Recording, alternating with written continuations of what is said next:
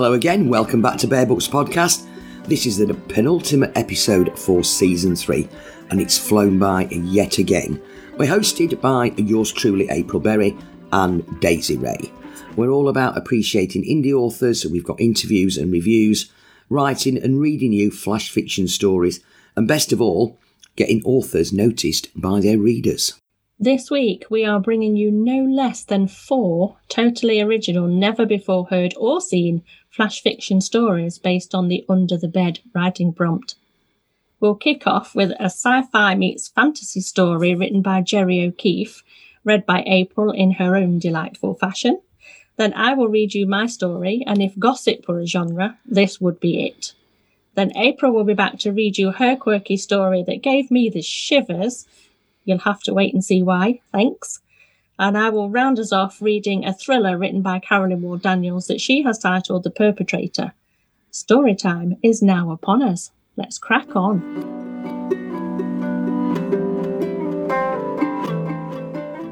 My heart was beating out a samba against my rib cage.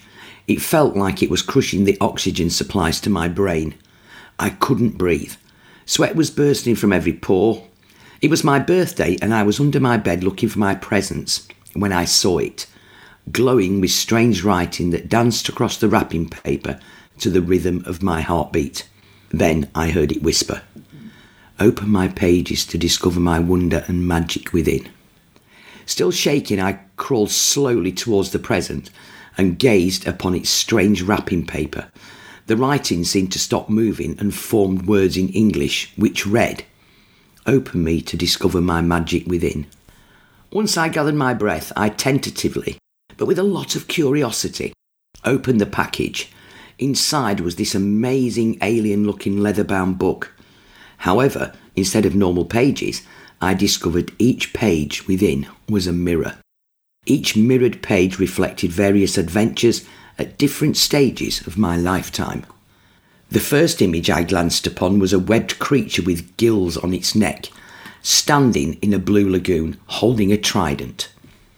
In the next, I was a teenager sporting a boarding school uniform, wearing glasses with long flowing hair, covering my strange shaped ears. Then I turned into a superhero with a cape and an alien crest on my chest that shape-shifted periodically. The next page portrayed me in my late 20s, dressed like Dr. Jekyll, then turning into Mr. Hyde. It was heartening to discover that there were also normal reflections too, me as a footballer holding a trophy aloft, another at my wedding with an unrecognisable beautiful brunette beside me. The pages showed children in my life growing up before my eyes. In fact, my entire life seemed to live out in front of me on those pages. Flicking back to the first mirrored page, I discovered other adventures, hunting with that trident, meeting a beautiful girl, falling in love and saving her life. Each page I turned, adventure after adventure played out before me, one after another, mesmerising me until I was lost in time. That is, until I got to the last mirror. It shocked me to see myself as an old man, still under the bed. I slowly moved my hand to my face, and the reflection did the same. To my horror, I could feel the wrinkles on my face. I snapped the book closed and slowly crawled back out from under the bed. I was covered in cobwebs. I screamed. My brother's skeleton was on the bed, spiders crawling all over his cobweb corpse. I looked out of the window. My reflection stared back at me, which was still old and wrinkled. Looking past the reflection, it appeared the apocalypse had happened while I was under that bed. Everywhere was in ruins, spaceships crashed on the ground, rotting alien and human corpses scattered everywhere.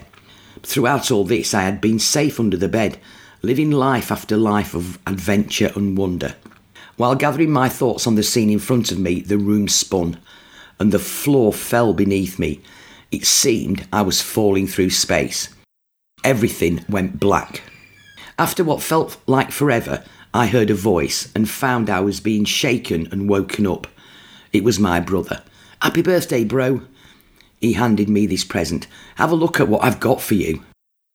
I slowly looked around. Relief washed over me as I looked at normal surroundings. Looking at my brother, anticipation and excitement washed over me. I gasped as my brother handed me the present from my dreams.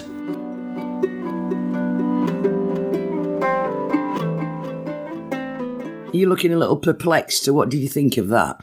I think it was absolutely fascinating, and I have to say, as ever, Jerry has got one of the most exuberant thought processes and imaginations of anyone that writes for the podcast. He has, I've got to say. I actually really liked this, and he was quirky, and I kind of got lost in it all. It reminded me a little bit of Benjamin Button. Really? Yeah, it did a little bit. I don't know why, it just triggered a memory of Benjamin Button in me. Yeah. It's not the kind of sort of story I would pick up and read, or the kind of book genre that I would read. Yeah. But those small bits like that I can handle and I can enjoy and I can get lost in. I wouldn't want to be reading anything more because fantasy, science fiction is not my thing. But a short snippet like that, I must admit I was quite impressed by that story. I do like Jerry's imagination. It is weird, it is wacky. Mm-hmm. I'm kind of glad I don't live in his imagination, let's put it that way.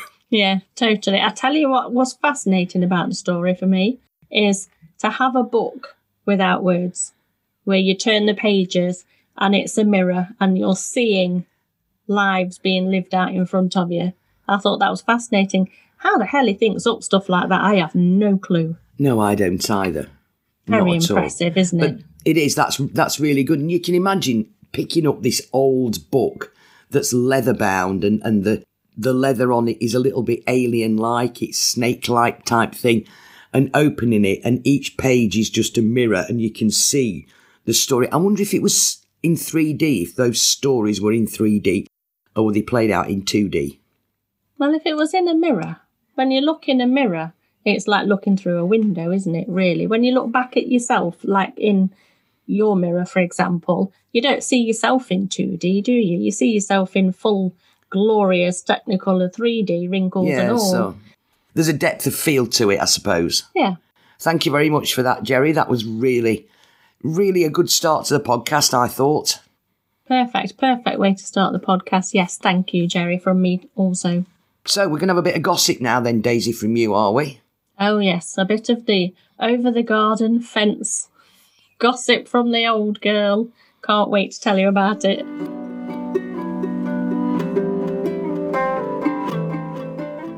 This is my offering for this week's writing prompt, Under the Bed.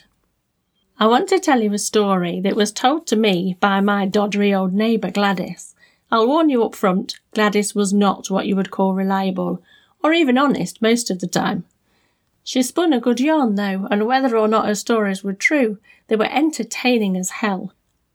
I'd soaked them up like a sponge for the whole 5 years I'd lived next door to her, even looked forward to them if I'm honest. This particular story was delivered on bated breath, while her eyes darted round like she was waiting to be reprimanded for daring to repeat such words. She was a true drama queen. I loved it. When I got off the bus on the way home from work and saw Gladys lurking in her front garden, I grinned to myself thinking, oh, here we go.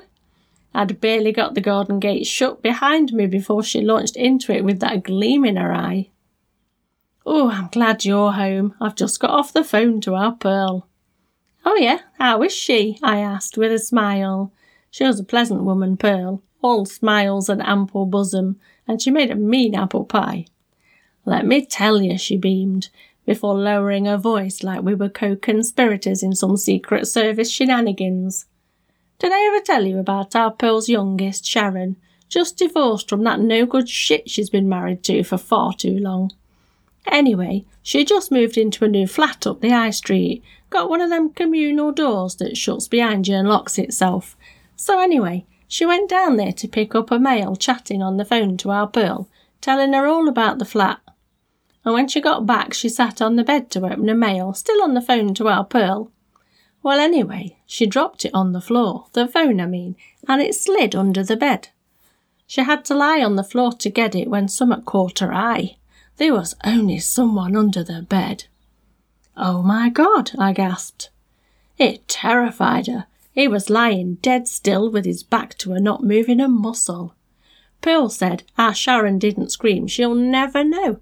There must have been so many thoughts rushing through her head, but she stayed proper calm and played it brilliantly. Bloody hell, Gladys, what did she do? She picked up her phone, that's what she did, and said to our Pearl, "Sorry, Mum, I've dropped my phone. I'm just going to get a quick shower and I'll call you back." The bathroom is right by her bed, so she went in there and quietly locked the door behind her. She turned on the shower and climbed out the window and called the police. Damn lucky she didn't move into the 3rd floor is all I can say. She'd have broken her bloody legs jumping out that window. I'm shaking just thinking about it. The police told her not to go back in, like she needed telling that, but to wait for them across the street. So she sort of stood behind a car across the road monitoring the bathroom window and seeing if anyone came out the front door of the building. She called our Pearl back while she waited for the police, and you know she were round there in a flash, got there right before the police did. They were right on the ball, straight in the building to see what was what. They were only in there a couple of minutes when 2 of them came out holding a skinny, scruffy-looking fella. His eyes looked crazy, but he didn't try to get away, probably didn't have the strength. The officer that had stood with Sharon while the police searched her flat, she was a right mess by then, shivering and crying, told her they'd found the man stood outside her bathroom door holding one of her kitchen knives waiting for her to come out. He'd apparently crept in the entry door while she was getting her mail and hid under the bed. Turns out he was a homeless person. If they don't lock him up in a mental hospital after this, then I don't know what. The police told our Pearl that what our Sharon did was truly amazing.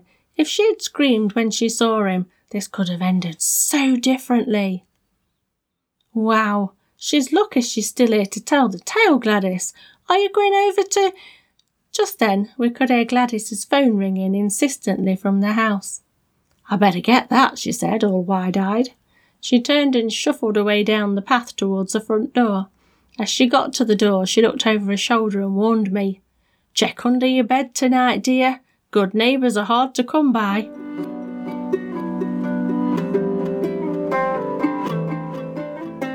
You know that sentence at the end?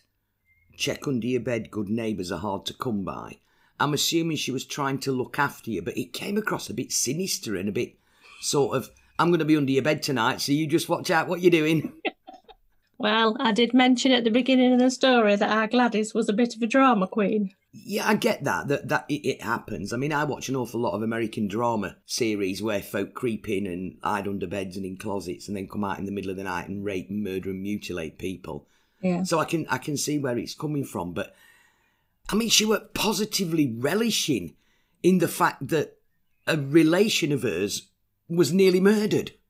I know, she loves it, does Gladys. In my mind's eye, when I was writing this one, Pearl and Gladys, to me, are like those 2 old ladies played by Les Dawson and that other one, you know, where they've got their arms folded under their bosoms. Was it Roy Barraclough? Yes, wasn't it? Yeah. That's how I imagine Gladys and Pearl. Yeah, I can see that now. But she absolutely, none of it was, she wasn't sorry, she wasn't compassionate, she wasn't empathetic. No, she was no concern. No, it was like, I've got a really, really good story to tell you about one of my relatives that nearly got killed.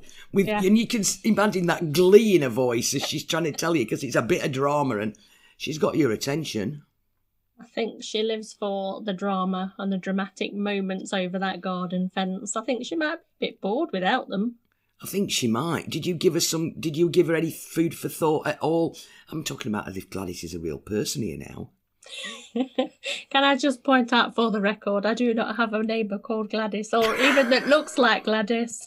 I do not gossip over the garden fence. Although, if there was a Gladys, I am sure as hell I would be stood there listening to every word she said to me. Yeah, I think I would be as well. Yeah, I enjoyed that. It was really good, and it was very believable, and you can imagine that kind of person that... It's funny, because it invoked memories in me of sort of somebody that would be in the 70s or the 80s telling this kind of story. Oh, brilliant, because I imagined Gladys in her 70s when I wrote her, so that was well done. Excellent. I'm glad you picked that up. So I was impressed. I liked that. I think it was really good. It kind of just had that twist at the end as well, which was, that's made me think, is Gladys going to be coming in, or is she going to be sending somebody in to murder you in your bed one night? You keep your doors locked. Well, luckily she's an old dear. Hopefully she won't be able to do too much damage if she tries. Yeah, and she's not real. Yeah, there is that part of it as well. She's not real.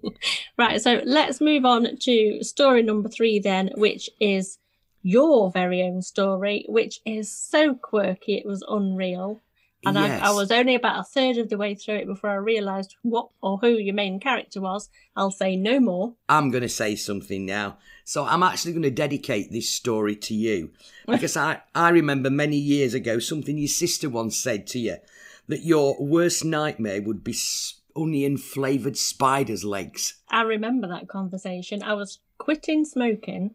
You were, yeah. And I spent 18 months on an electronic cigarette that I just would not put down, even after it didn't have any tobacco in it anymore. And that's where that came from. Just imagine it was onion-flavoured spider's legs. Yeah. So thank you for that reminder. It's quite all right. Can I just say, though, before you read your story, I haven't smoked in over a decade. Excellent. It stunts your growth. I'll be forever short, but hey, I'm healthier. Crack on with your story now, shall we?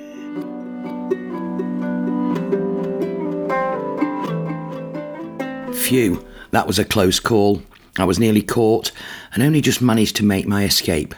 But at least I have food now which should last me for a couple of weeks. It's been a strange year. Everybody has been at home. No one has been going out anywhere, not even to work. For someone who relies on empty houses to ensure that I can eat and sleep, it has been very stressful. Not that my life is easy at the best of times.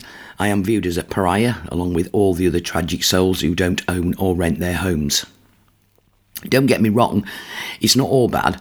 At least through my stealth I am able to sleep indoors, even though it can be difficult at times. My heart pounding, I start to eat my spoils when I see 2 beady eyes peering at me. Oh no, it's Clive. You might remember Clive from Christmas. I hated him. He knew where I lived and did his utmost to let everyone else in the house know about my presence. Not that anyone took any notice of him. He was a bit of a hooligan, and obviously being a cat he couldn't talk, so the inhabitants of the house just ignored him. He couldn't get to me as the space wasn't big enough for him to squeeze though, although he spent hours trying. He was the main reason that I normally only came out for food every few days when he was out and the coast was clear. The only other person who knew of my existence apart from Clive, not that Clive's a person, was Sean, the youngest member of the household. He spent quite a long time talking with me and promised to always protect me, and it was under Sean's bed that I lived. Now, I'm quite an astute little chap. After all, I have brought over 1,000 offspring into the world, looking after them as babies and sending them out into the big wide world as adults. Being an astute chap, I overheard a conversation that the husband was having on his mobile. Now, my hearing is brilliant. I do have 8 ears. Well, technically not ears, they're on my legs. But the conversation was extremely interesting. I worked out that the husband was hiding something from his wife, and it was in the ottoman space under Sean's mattress. However, I wasn't the only one who overheard the conversation. So did his wife. The ensuing mayhem was quite comical to watch. I crept out from my hiding space to watch the missiles flying around the bedroom. Poor Sean was pressed up against the wall in his bedroom, tears streaming down his face as he watched his parents throw all his Star Wars figures at each other, slamming them against the wall, shattering into pieces with the force of the throw. Sean started screaming, watching his toys being thrown by his parents, none of them making contact with the intended target. He was really upset. Sean's sister ran into the room to see what was happening. I crept out to get a better view. The next thing I saw were the gleaming white, what looked like sharp columns, coming towards me and closing over my body, trapping me in a prison I couldn't escape from. My legs were battling outside the cage bars, trying to get a grip to escape. Peering out from the white barred prison, I saw Sean coming towards me. "Clive, drop him," he screamed. Sean was trying to save me. He made a huge lunge for Clive, who ran away from Sean. That was the last thing I remembered before the sharp white pillars pierced my body and everything went black.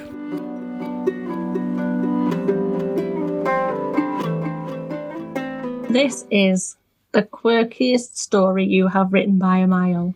Do you think so? Yes. I know you've written stories before that involved Clive, Clive is getting such a big head, he's becoming podcast famous, no shadow of a doubt. But as for your main character, I've spent the first paragraph or two thinking it was going to be about like a squatter that had moved into the attic while nobody was home one day and was like coming down and eating the family's food while they were out at work or something like that. And it was only as you read on, I'm like, hang on a minute, just hang on a cotton picking minute. She's talking about a bloody spider. And I'm like, absolutely fascinated. I hate spiders with a vengeance. They are the most malevolent creatures known to man anyway, bar none. But you almost made me feel sorry for your spider in your story. Yeah, I quite felt sorry for him, actually, because he didn't deserve that ending. I mean, he was a friendly little chap, you know, and he was dad to thousands. Yeah, let's not think about that. Sorry. I don't want to think about him having thousands, as long as his thousands of children are all in your house and not mine. What is under the bed? In 9 out of 10 cases, there's spiders under your bed. Really? Bits of research that you do out there, and it's really funny because I don't really know that much about spiders. Well, yeah, I had to do some research, and I just thought, this little boy's got this little friend that lives under his bed, that he talks to, that he says he'll look after. Yeah. It's quite nice because Sean quite likes spiders. He's not frightened of them. I think that's actually quite a nice touch, and I'll tell you for why. I have a 5-year-old grandson who spent a long time with this little Perspex box with a slidey lid in the top, and he used to go around the garden looking for spiders to put in it so he could sit and chat with them. Well, there you go then. So you were spot on with Sean there. Yeah. So Sean kind of sort of talks to him and looks after him. And I think because I'd just bought a new bed and it's one of those that, you can store things in, and there's no room for anybody to get underneath it. The spider lives underneath it. And nobody can get at him. Clive can't get at him. And it's only when all that melee happened that he came out to nosy what was going on. Because I didn't know that spiders have 8 ears. But they're like sonar things on their legs that pick up, and they can hear things up to 6 feet away. They've got ears on their legs? Well, they're not ears as such. They're like sonic receptors on their legs. But they've got like 8 eyes as well. I don't know. I've no idea. I didn't get that. I just wanted to know what their ears were. God. So I've not done a lot of research about spiders. I mean, I'd like you. I'm not very keen on spiders. Do you remember when I got bit by one? Yes, I do. Yeah. So I'm not overly keen on spiders. I don't harm them. I just leave them to run around wherever they want to go. I do quite like also in your story the way you've alluded to a bit of mayhem in the family and secrets being kept by the husband. Yeah. Interesting. He takes a lot in, this little spider of yours. Of course, he's a very intelligent guy. Well, was a very intelligent guy. Yeah. Yeah. And part of me felt a little bit sorry for him. Because he's like scrabbling around. He's got all these kids to keep. He's trying to find all this food. He's befriending the youngest child in the house. He's privy to all the family. Oh, my God, why am I talking about this spider like it's a little person? See what you've done. There you go. You see, I love you liking spiders. I don't think you will, not in a million years. Well, we can try. You were quite happy with I didn't give him a name, though, did I? No. Well, I think that's quite a good thing because you killed him. I know. If you give him a name, then everybody really would feel sorry for him. So let's just keep it how it is. Yeah, okay. I remember once upon a time I hairsprayed a spider so much that it couldn't move in the end when the hairspray set. See, that's animal cruelty. It's a spider. It's animal cruelty. Who allowed it into my bath in the first place? Well, no idea, but you could just have picked it up and put it outside. Picked it up? What, in my hand? Yeah. You are ridiculous. No, I'm not. Shall we read Carolyn's story? I think we should, yeah, before we get all the spider lovers emailing into the podcast, having a go at you. You killed a spider in your story. Maybe they should have a go at you. Yeah, but that was fiction. You actually did it. Guilty, Your Honour. Yeah. Carolyn's story, I believe, is a tad on the sort of psychological thrillerish side. Yes, it is. And it is my absolute pleasure to read it to you.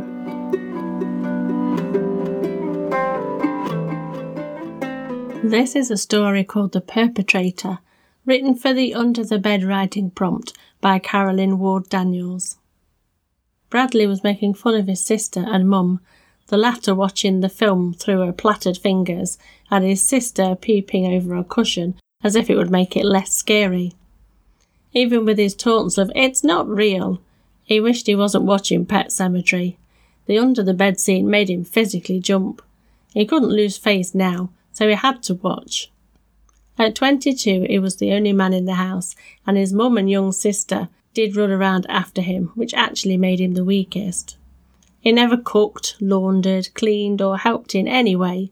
He didn't know how much a loaf of bread or a pint of milk cost. Any girls he dated gave up on him after realising he couldn't pick up after himself and didn't even try. Bradley was relieved when the film finished and he retired to bed. As soon as he walked into his bedroom, the dark gap under the bed scared him. He leapt into bed from 2 feet away, not daring to get his ankles close. He thought about the terrified faces of the victims being chased, but how must the perpetrator have felt? Not scared, excited even. He then thought, how would he feel in a wood alone at night, and would he be scared if he was the perpetrator? These musings excited him, and he imagined following a lone girl under cover of darkness, of her becoming aware and petrified and running, and him driving the fear. He found this unbelievably exciting. Where would this place be? What would he wear? He hated walking in the dark alone, but this would be different. People would be scared of him. This would give him steel. He thought about the local area. He had grown up there, and he knew the parks, walks, and shortcuts. He went to sleep dreaming about it. He woke up thinking about his proposed adventure. It would make him fearless. He put a black bandana in his hoodie pocket to use as a face mask if the opportunity arose. He hadn't got a clue how it would. Then one evening his 17-year-old sister Penny had a girlfriend turn up. They spent an hour in Penny's room, and at just gone 9 Bradley heard Penny and her friend clattering downstairs. He was just sauntering to the kitchen. Penny said, "Bradley, can you walk Vicky part way home? She's running a bit late and doesn't like walking through the park on her own." "Why don't you go?"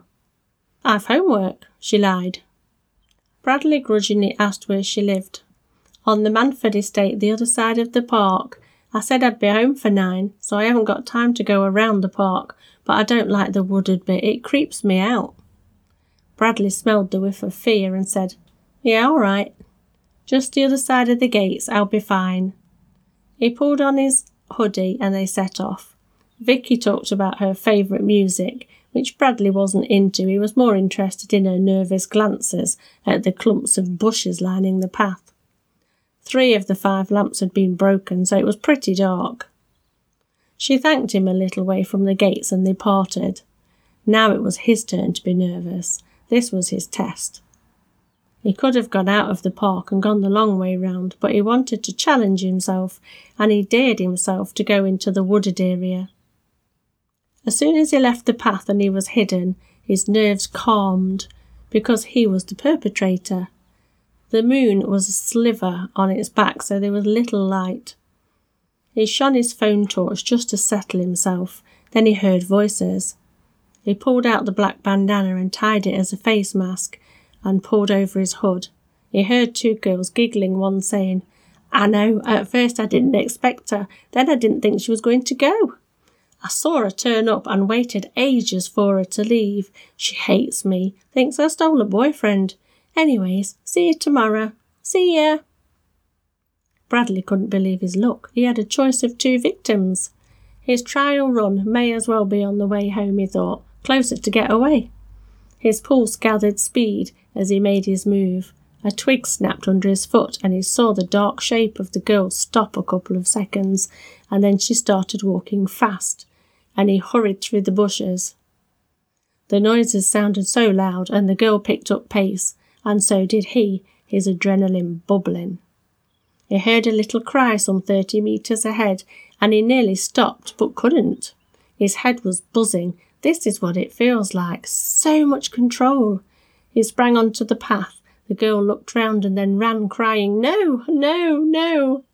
He chased on, and then he thought, what was he going to do when he caught her? And stopped. He then realised she would tell someone, and he would be hunted. He ripped off the bandana and stuffed it deep into a bush. He turned and ran all the way back to where he had parted with Vicky and took the long way home. When he reached home, a police car was parked outside. He broke out in a sweat. They can't know it's me, surely. He dawdled through the front door and found a policewoman and his mum comforting his sister, who was sobbing and shaking. Penny looked petrified.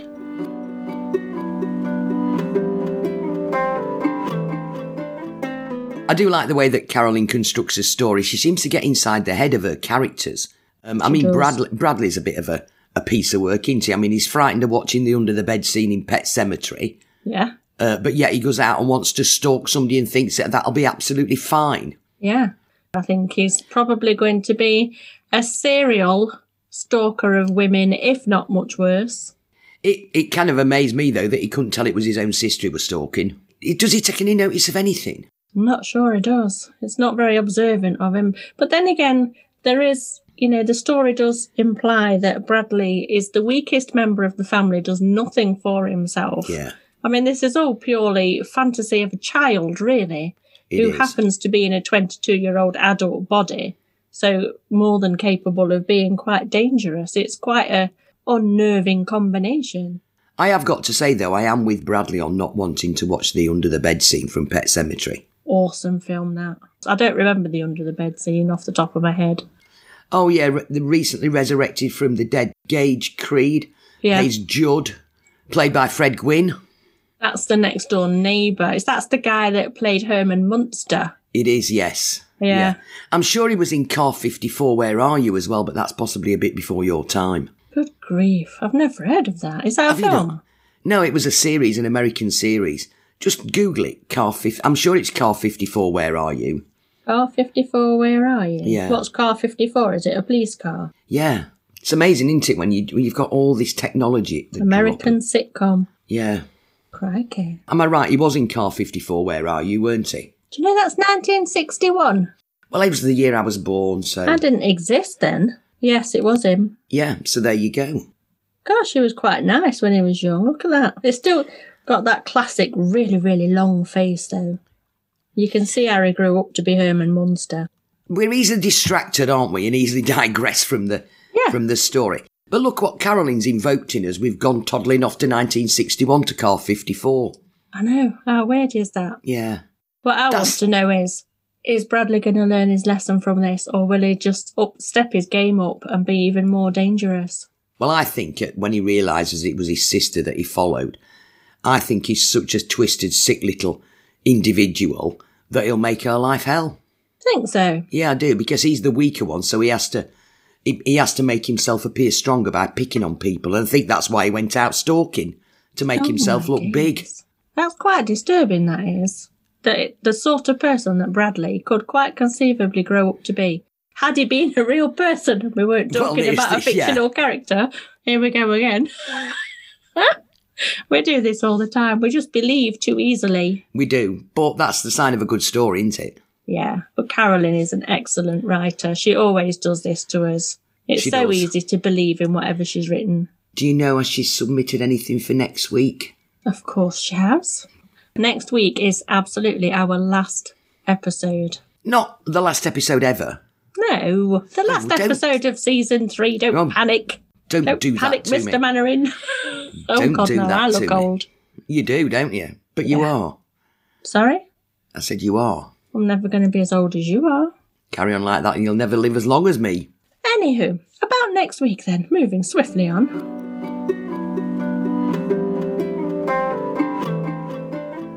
Right, well, the next week, the last episode of season 3, and this has got no writing prompt at all, so you can write about whatever you like. It's a free-for-all. I don't know whether that's harder or easier. I find writing to a brief a little bit easier. Give me a free rein and you never know. I'll still be procrastinating this time next week and missing the proverbial boat. Knowing you, yes. Absolutely. So what have we got coming up then next week, Daisy? Are you going to give us a bit of a tantalising tidbit? We have got 4 flash fiction stories for you next week for our final episode of season 3, none of which are written by either myself or April. So we have chosen other people's stories to round off this season, and I think that's only fitting because we have had some absolutely magnificent contributions to the podcast this season. And thank you all so very, very much for taking part and just coming along for the ride with us. We really appreciate it so much. We have got Billy's Law, which is written by TJ Spencer. We have got Brave Bear, which is written by Jane Love. The Last Mascara, Carolyn Ward Daniels. And Topless Tees, Ooh La La, by Dean Wrigley. We are hoping to have an introduction to each and every one of those from the authors themselves. I'm going to get my own way and have a chat with each of them. Oh, yeah. Yeah. You are so stubborn. I am. It would be nice to have a chat with each of them, though, wouldn't it? I think it would. It'd be a nice round off to the podcast, but that means then I can procrastinate for as long as I like because I don't have to write one. I will expect one from you when the anthology is ready to go. I promise I will write one for you for this, some free-flowing. I might resurrect Clive again. Yes, he does seem to be quite a regular for you now. He deserves it. He's an angel. He is not. Do you know, in real life, he is worse than in any of those stories. He was the naughtiest of kittens when he was tiny, though. I remember distinctly coming home from work when Clive was only a couple of months old and the kitchen was wrecked. It completely trashed the place. It looked like something out of a movie when I walked in the back door. I was horrified. And I'm like, how could just something so tiny and cute be so damn destructive?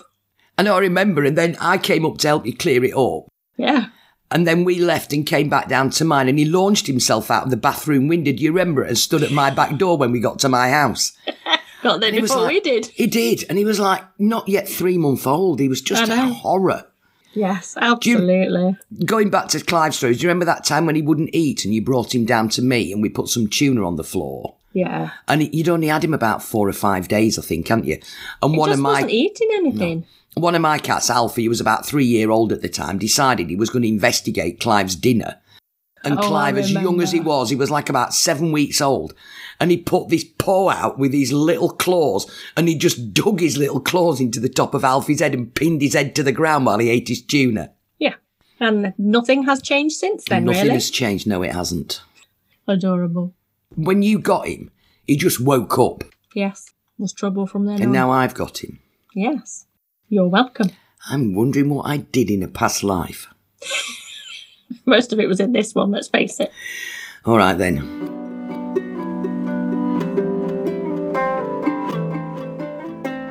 As you will no doubt know by now, Bear Books will be publishing our first flash fiction anthology later this year. How could you not know? We tell you often enough. Written by you, our fantastic listeners. We are hugely honoured that you've chosen to take part in this. The big thing is we decided that any profits we make from this anthology will go to charity, and April and I have spent weeks and weeks debating which charity it is that we would like to donate any profits to, and we have made a decision. Da, da, da. Book Trust UK, getting children reading. We are super excited about this charity. They do some absolutely magnificent stuff. They are dedicated to getting children reading.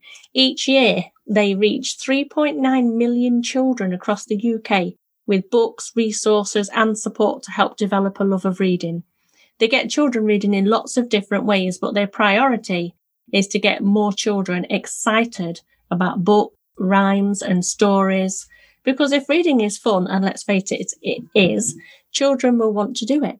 With book resources, advice to encourage parents and carers to start reading with their babies right from the beginning.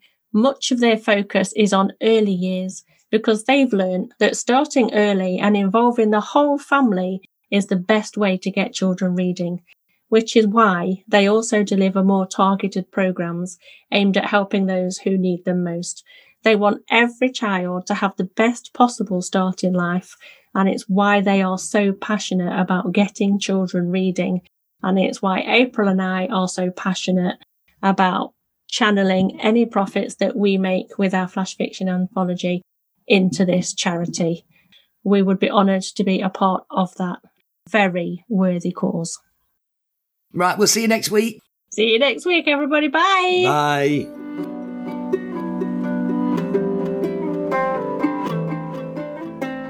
If you've read a book by an indie author that you've really enjoyed, email the title across to us at contactus@bearbooks.co.uk. And if we read it, we will discuss it on the podcast. Excellent. If you happen to be an indie author and would like us to add your book to our reading list, maybe even come and talk about it on the podcast, send your suggestions to submissions@bearbooks.co.uk.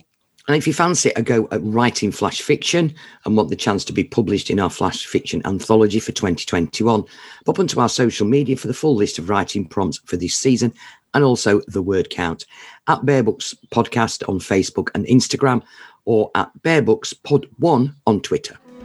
Thanks to Simon Strong for the musical interludes. You can Instagram him at dadnap.mp3. Stay safe until next time.